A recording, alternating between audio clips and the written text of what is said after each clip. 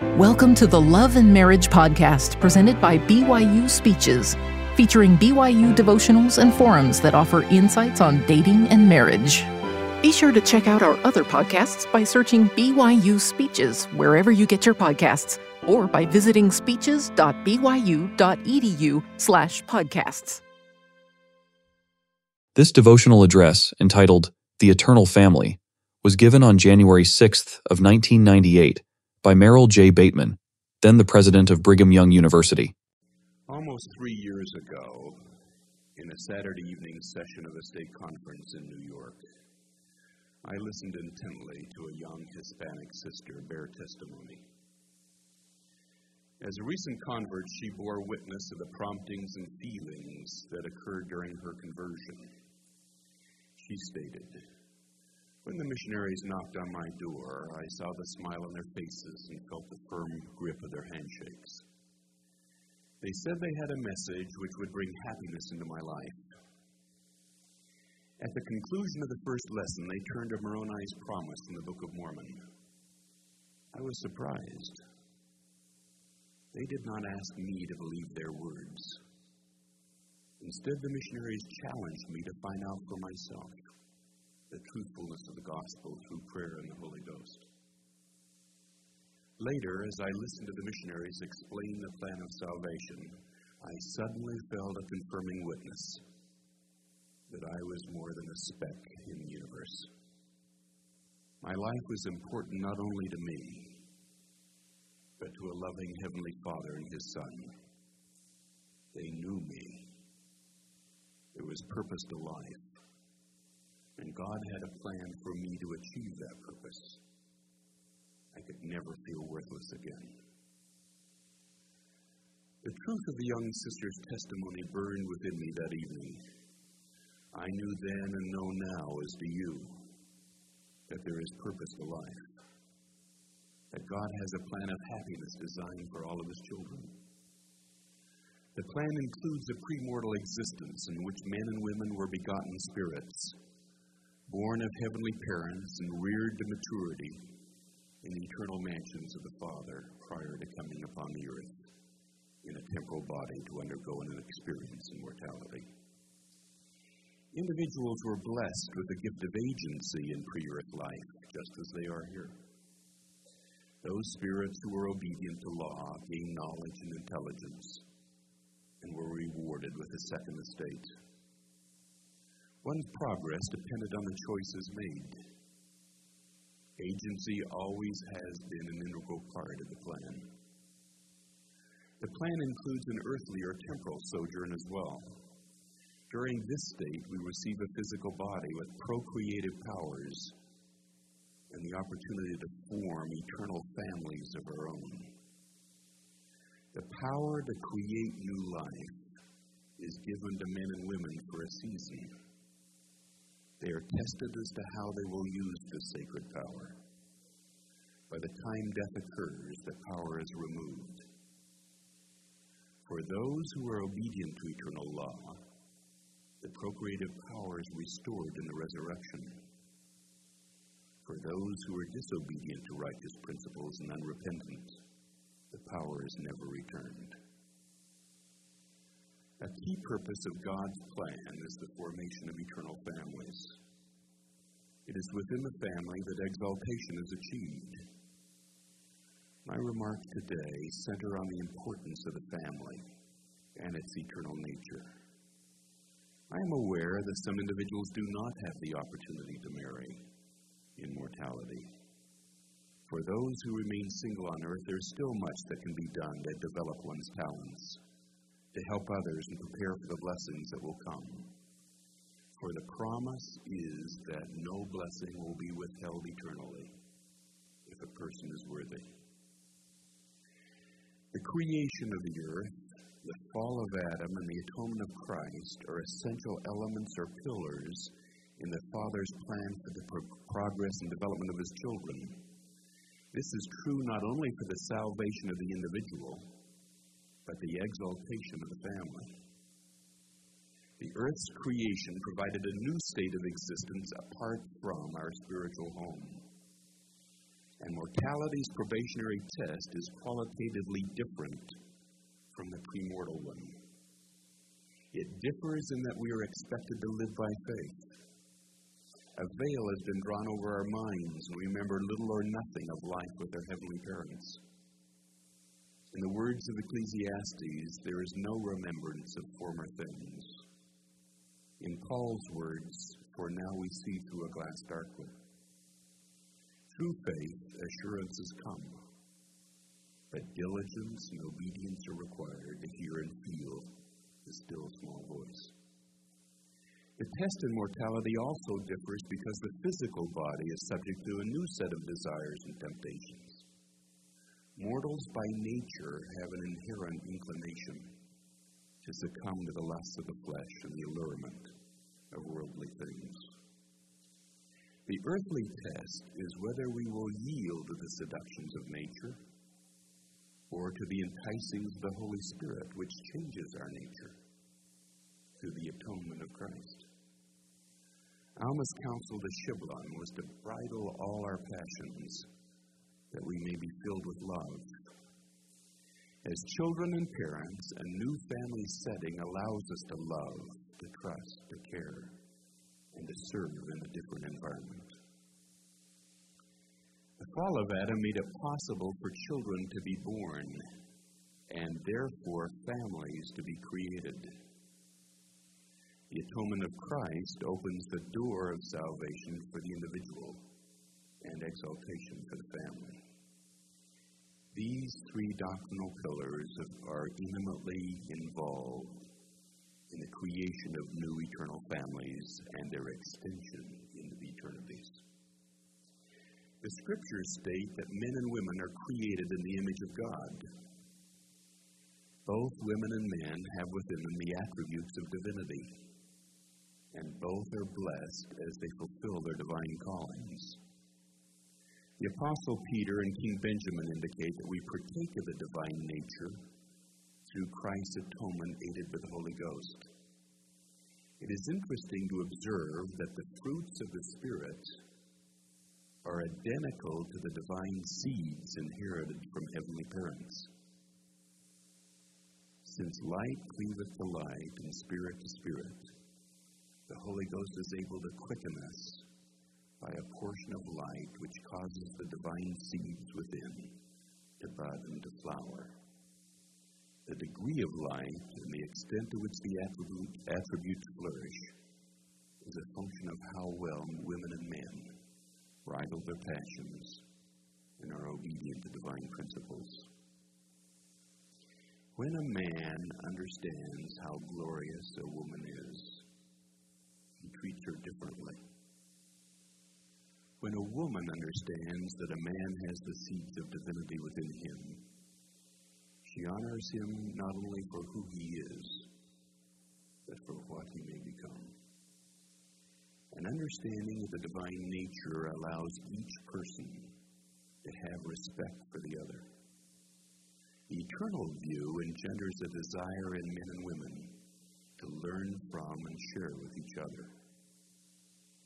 Men and women are created as complements. They complete one another.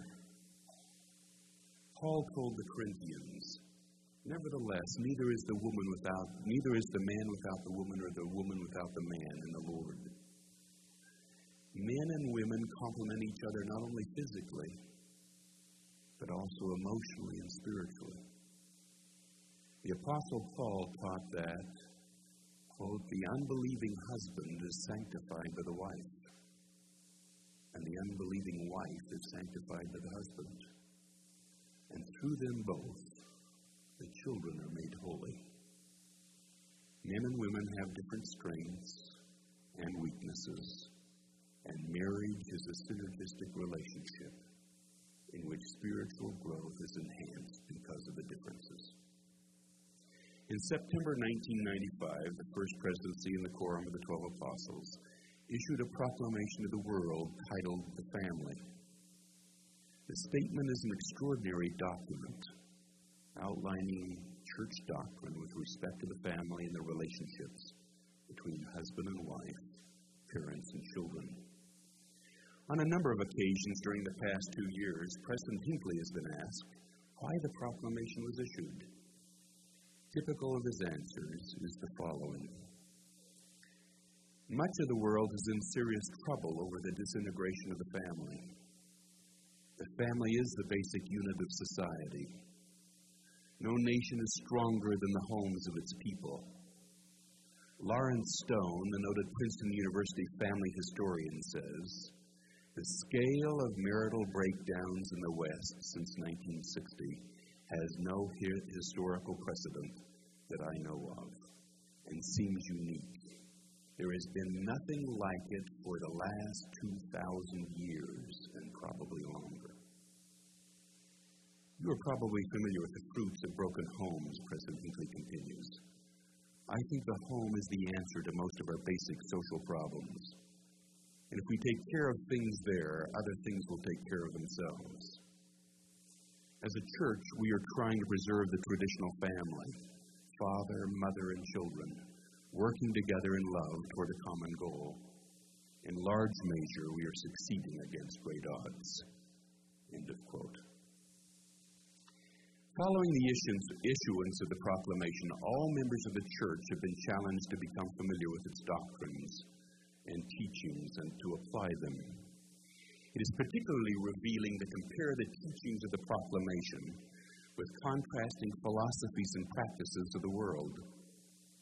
A review of the world's practices regarding marriage and the family illustrate the challenges that beset a society when it loses its eternal compass. May I share with you the basic principles taught by the proclamation and contrast them with the beliefs and practices that are becoming more and more prevalent in society. In doing so, I am aware that there are many people outside the church who value the traditional family and whose views are similar to ours relative to this important institution. Nevertheless, the data suggests that the family is under siege in America and in the Western world. The first principle taught by the proclamation is that marriage between a man and a woman is ordained of God. We believe that the first marriage was performed by God and that marriage had no end. Marriage is a sacred relationship. When performed in the right place for the right authority, an everlasting covenant is established between the man, the woman, and the Lord. The covenant has the potential of creating an eternal unit. We believe that society has a stake in marriage, in that the physical, emotional, spiritual, and economic health of its citizens is determined by the quality and duration of marital relationships. We believe that procreation powers are sacred and are to be used only between a man and a woman legally and lawfully married, and when used outside of marriage, may destroy relationships rather than build them. In contrast, many people in the world treat marriage as merely an association by consenting adults. The association may or may not be based on a contract or covenant. Sexual relationships outside the association are widely seen as acceptable. Open marriages without a contract are more and more prevalent as young people live together on a trial basis. Some people are now asking that an association between partners of the same sex be recognized as marriage. It is clear that marriage is not considered a sacred relationship in many quarters. In fact, some argue that the state or society has no interest or stake in marriage. The second principle taught by the proclamation is that the family is central to the Father's plan for the destiny of his children. As noted earlier, the plan calls for mortal probation and testing of God's spiritual offspring. In the testing process, the family is essential for the proper training of children in the faith. The commandment that God gave to Adam and Eve to multiply and replenish the earth remains in force. Father and mother are important role models in nurturing and developing children. We believe that children's self-respect and identity are partially determined by the love their father and mother have for each other. President McKay stated, "A father can do no greater thing for his children than to let them feel that he loves their mother." My experience suggests that a child's identity and feelings of security are threatened when parents argue and condemn one another. The home is the best place for children to experience the bonds of love and learn virtue, honesty, and good citizenship. The home is the primary place where children learn to treat others with respect. What are the world's views with regard to the family? There are many who assume that there's no plan, for there is no God. Life is an accident. Marriage and the family are temporal associations. The association between consenting adults has as its purpose pleasure and individual satisfaction. If the association no longer serves that purpose, it should end, regardless of the impact on one's partner or children. Is it any wonder that marriages do not last given these views? More than half of all civil marriages in the United States now end in divorce. Based on these philosophies, it is not difficult to propagate an argument recently heard in a Hawaiian court that children can be nurtured as well by two adults of the same sex as by the natural father and mother. Also, if marriage is a temporary association which may end at any time, it is simple to extrapolate that government should assume primary responsibility for the training and education of children. Elder Bruce Hafen, in a recent General Conference address, pointed to the Savior's comments on the contractual attitudes of the hireling versus the covenant relationship of the shepherd. Quote, "When the hireling seeth the wolf coming, he leaveth the sheep, and fleeth, because he careth not for the sheep. By contrast, the Savior said, I am the good shepherd, and I lay down my life for the sheep." When the view is myopic, the distortions are large. When one's marital objectives are selfish and transitory, relationships are ephemeral.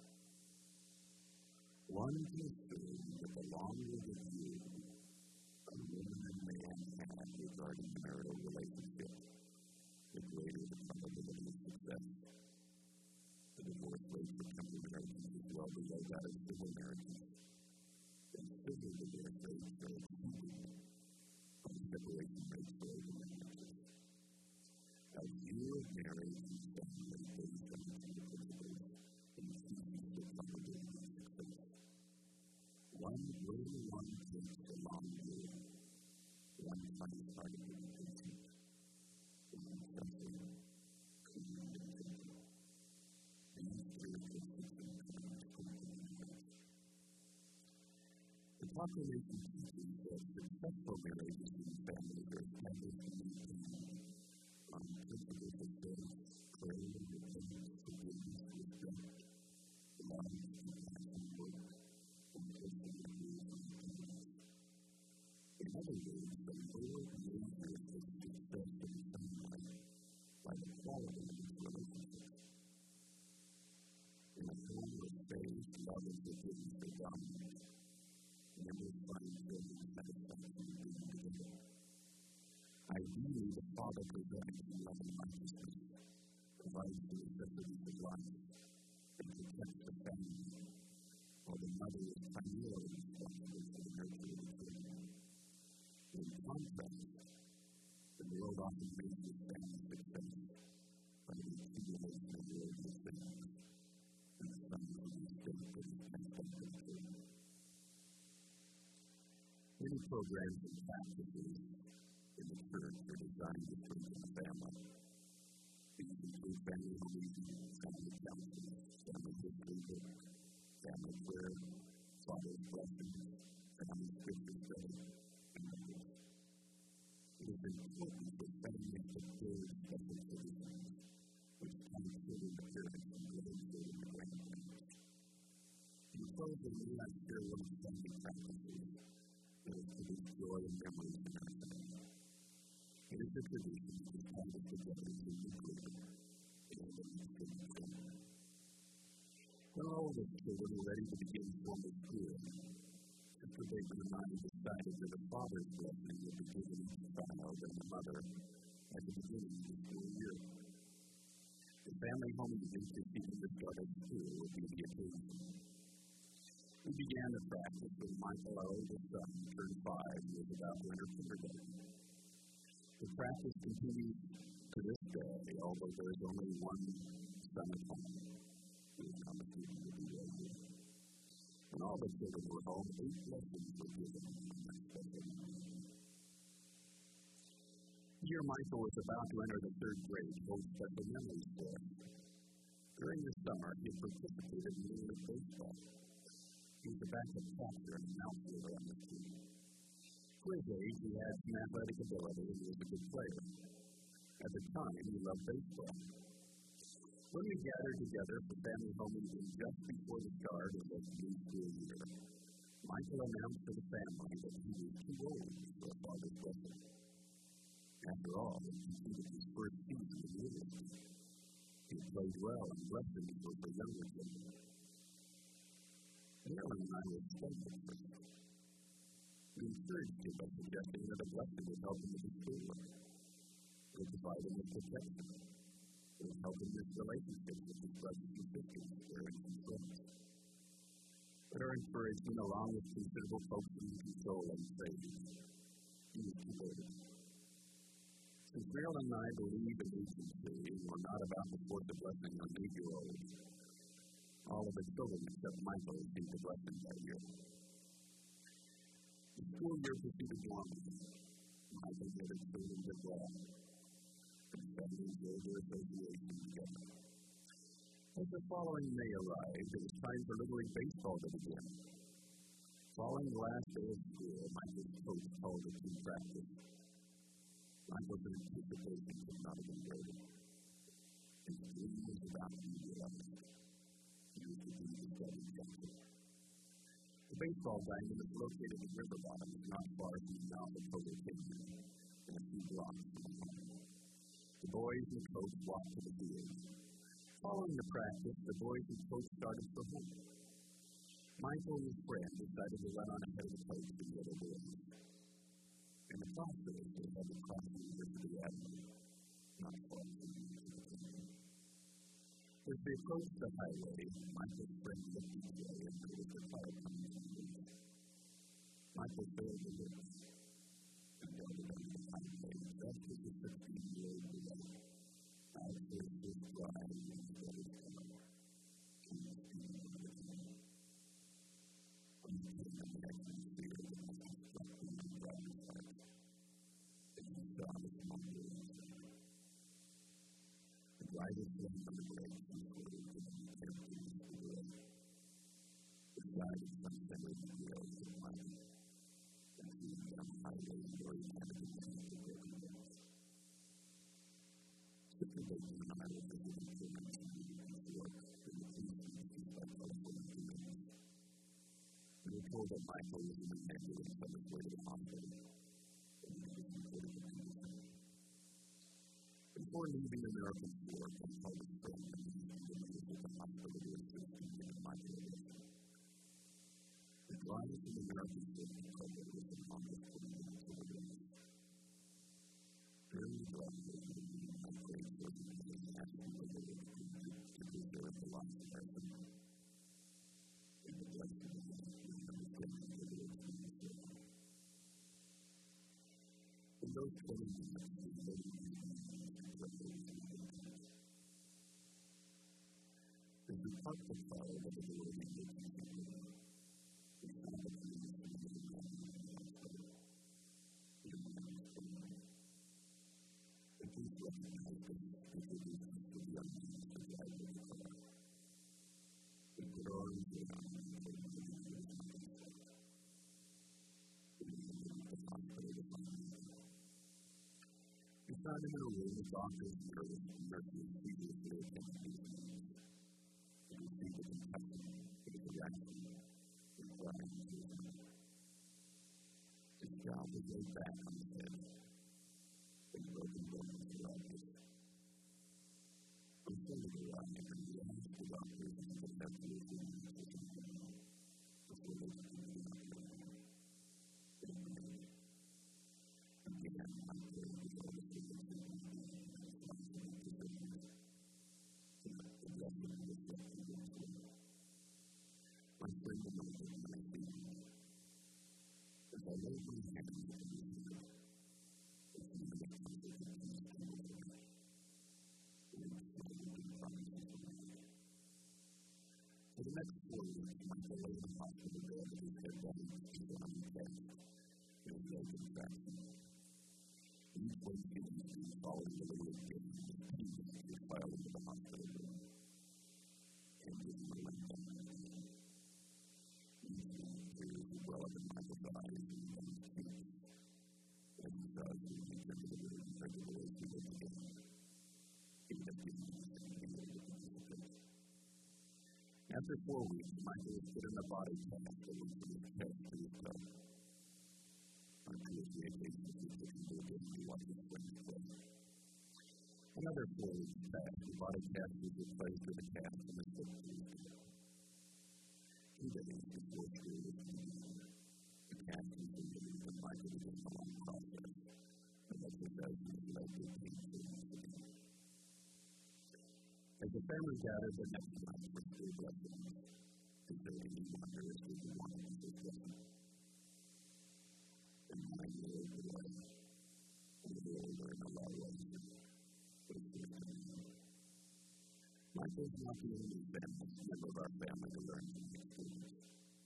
All of the other siblings talked about the projections they may receive through a blessing.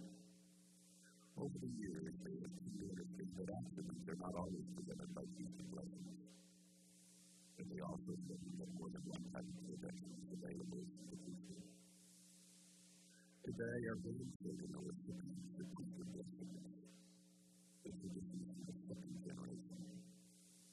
Hopefully, this practice like the family will prevail for the communities. Brothers and sisters, this family is not to be eternal.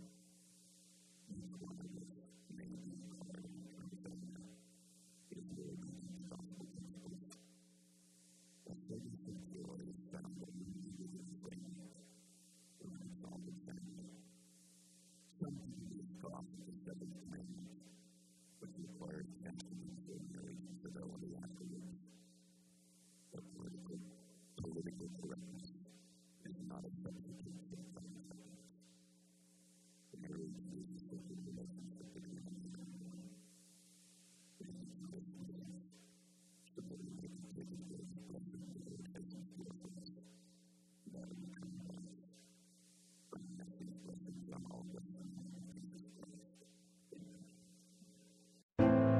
You've been listening to the Love and Marriage podcast presented by BYU Speeches.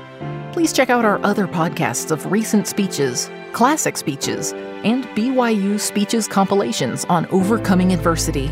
By study and by faith, come follow me, the prophet Joseph Smith, and Jesus Christ, our Savior and Redeemer.